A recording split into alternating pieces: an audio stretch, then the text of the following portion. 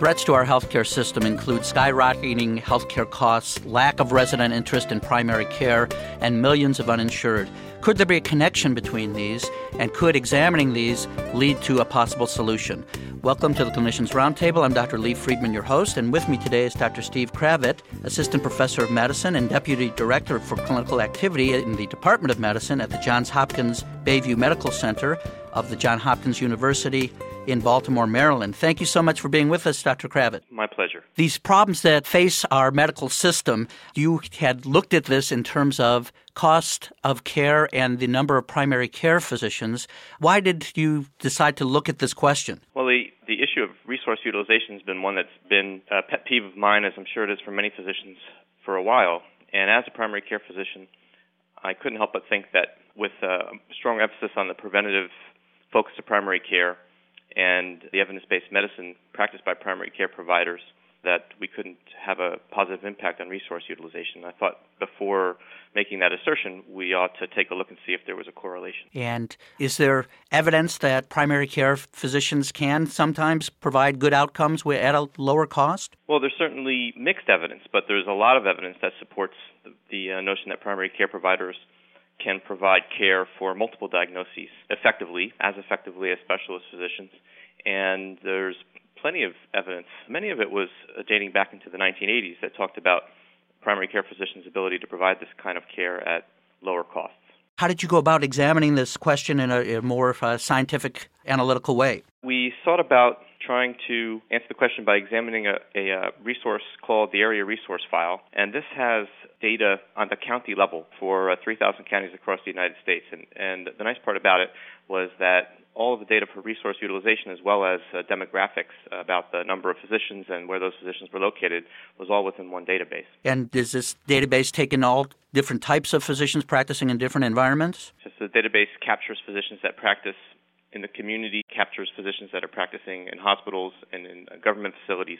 We chose to focus on what we thought were the most common types of providers, and those were providers that were not government-based, for example, but providers that were providing care in the community, in private or hospital-type facilities. And the primary focus then is patient care as opposed to research or teaching and other activities? Well, they might have a mix of research and teaching and other activities, but it's based in the most common types of institutions that we would have patient care taking place in. And all of these counties, and I think in your article you say 323 metropolitan areas, it gives a very good sampling across the country, or is it more based in certain areas? No, the metropolitan statistic areas, there are 323 or so metropolitan statistical areas, and they cover the 3,000 counties, and they're spread across the United States, and including, I believe, Hawaii and Alaska. But not every citizen is counted. It counts about 80% of the U.S. Census. With this very large database, what type of variables did you look at? We wanted to look at mechanisms of measuring resource utilization. The one thing about the database is it doesn't have expenditures captured. The nice part about the database is that it captures more data than just Medicare. Traditional studies that have looked at resource utilization have looked at Medicare expenditures. The Area Resource File captures utilization of everybody, but we needed to choose the variables we were going to select to try to get a good cross-sampling of the types of utilization that go on in healthcare. So we chose total admissions to short-term hospitals, regular acute hospitals, as opposed to chronic care facilities. We chose ambulatory visits, we chose emergency department visits, and we chose total surgeries, which combined hospital-based surgeries with surgeries that occur in freestanding surgical units. And in looking at these variables of utilization, did you then look at how many primary care doctors versus specialists, or how was that analyzed? So we wanted to get a sense in each of the metropolitan statistical areas about the proportion of primary care doctors to total doctors. So we broke down primary care doctors by the common specialties, including family practice, general medicine. The Area Resource File has them categorized differently in different years, so we used the language that was appropriate to capture that, including pediatrics.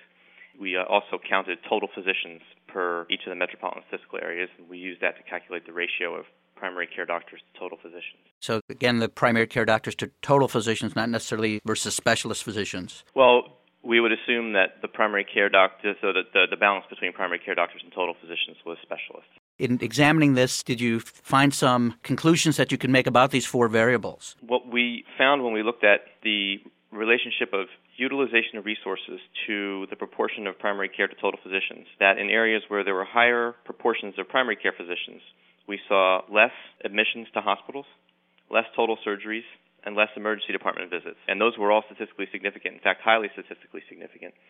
We found that there was no impact on overall ambulatory visits or outpatient visits. We also found, if you looked at total physician density as a comparison for those same variables, that utilization was increased. So what that meant to us is that though primary care physicians seem to decrease resource utilization overall, when you look at total physician density and the increased resource utilization associated with that, suggests that most of the resource utilization is linked to higher usage by non-primary care physicians. And in terms of the primary care physicians that you did look at, was this a group that you feel is fairly representative of primary care physicians across the country? Yes, I think it is. Was there any data in terms of outcomes looked at, in terms of patient care outcomes, comparing primary care doctors versus the non-primary care? Well, the area resource file does not have data on healthcare outcomes per se, but we did look at some surrogates of healthcare outcomes because we wanted to make sure that we couldn't explain some of the resource utilization differences based upon patient demographics.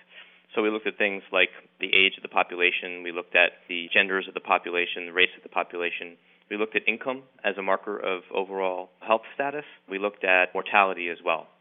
And for all of those surrogates of severity of illness, there was no impact on the findings across all of those demographics. Higher proportions of primary care physicians were associated with less utilization. That's very interesting. Even separating it out for those variables, still you saw the fewer ER visits, the fewer hospital admissions, and fewer surgeries. Does this suggest to you mechanistically that the primary care doctors are doing a better job in terms of follow-up and keeping patients out of the hospital, or can we make any assertions about preventive care from this? Well, we can make all the assertions we want. I can't say from the study's perspective that you can draw those conclusions, but I think that was the premise that we set about when even looking at the data. All those things that you said are true. Primary care physicians have a different focus towards patient care. And you would expect that if people were doing a better job of managing the chronic illnesses in a population, if patients had better access to their primary care physicians, they wouldn't develop the severity of illness that might require hospitalization. The other inference is that where there are primary care physicians that interface between the population and specialist physicians, perhaps you would prevent some self-referral and maybe decrease some utilization in that regard. You know, there's an economic concept that is called supplier-induced demand.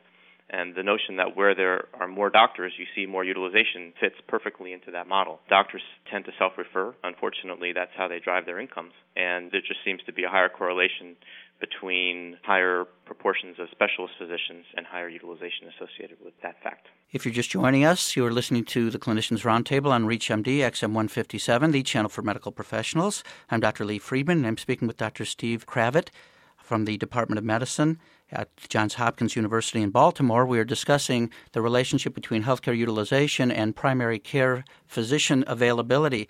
Dr. Kravit, what kind of message can we generalize? What kind of steps can we take to take this information and start to make some changes that might lead to some improvement in our healthcare system? Well, if you start with the premise that primary care physicians can save utilization, and then you extend analysis to recognize that over the past decade, there's been a significant decrease in the amount of physicians graduating from medical school that are going into primary care residencies. You look at an equalization point that suggests worsening utilization crises. You also take into account that our patient population is aging, and we need the types of physicians that can care for chronic illnesses in higher proportions, and it doesn't bode well for the future of utilization in healthcare in our current society. So what do we do about that? Part of the problem when you look at analyses of why physicians are straying away from primary care fields is multifactorial. One of the problems is that there are salary discrepancies between specialists and primary care physicians. Many U.S. medical school graduates graduate with $150,000, $200,000 in debt, and they feel lots of pressure to get out and start practicing in a field where they can recover that sooner. The amount of hours that primary care physicians are working for the return on that, including telephone calls and paperwork and referral management, is frustrating and demoralizing. And when medical students and residents see those primary care providers working those kinds of hours, they seem to stray away from those types of fields, and it's unfortunate. So I think our hope is that by sharing this information, we can help stimulate policymakers to revisit the way primary care professions are reimbursed, perhaps the way primary care positions are structured, maybe to allow for more family time, shared positions, part-time positions. It certainly would make good sense to focus on women in particular who would have a hard time balancing a challenging primary care career as opposed to some of the more structured careers that are shift-based like hospitalist medicine and emergency department medicine, for example. So really looking at the salary structure and also the time element are two possible directions that we could go with this. What would this mean in terms of uninsured? If we could make some moves in this direction and revitalize primary care, what kind of savings would be available to help the uninsured? Well, that's a good question. There's a lot of talk these days, especially in political arenas, about how to care for uninsured. And every time I hear those discussions occur and people ask how they can save money, I just want to jump up and down and scream, look at the results that we're talking about here. If you try to translate the information from our study into what an average metropolitan statistical area would look like, you would find tens of $millions of savings in each metropolitan statistical area. If we wanted to look at that across the nation, we could put some modeling together. On average now, across the United States, about 35% of the United States physician workforce practices primary care. And incidentally, that's much lower than the rest of the world. Maybe we can talk about that in a little bit. But if we were to increase that to 40%, just a 5% increase, we can expect more than 800,000 fewer hospital admissions, which, if you were to estimate cost savings, would total about $8 billion a year in savings. It's certainly a lot of funds to give toward increasing salaries for primary care doctors and for the uninsured. That's impressive. It is. If you want to throw in a little bit more, 4.8 million fewer emergency department visits. And if you want to convert that to dollar figures, we'd estimate about $2.7 billion. So if you add those two together, more than $10 billion a year if we were to increase the percentage of primary care physicians across the United States by 5%. And has this message, I mean, what a dramatic message, has it been heard? It's a beautiful article in the February edition of the American Journal of Medicine. Have you had this a response to this? Well, the American College of Physicians has heard it and is very excited about it. Michael Barr, who's one of the officers in the American College of Physicians and a proponent of the medical home concept, has been using this data to try to spread the message about the value of creating a medical home and the value of primary care.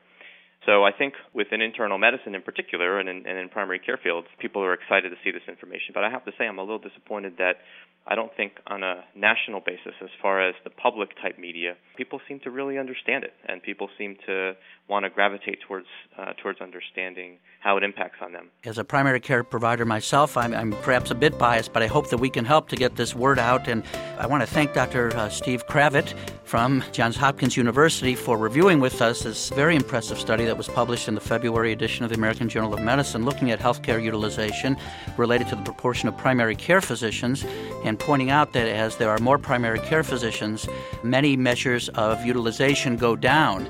This is Dr. Lee Friedman. Thank you for listening to ReachMD XM157, the channel for medical professionals.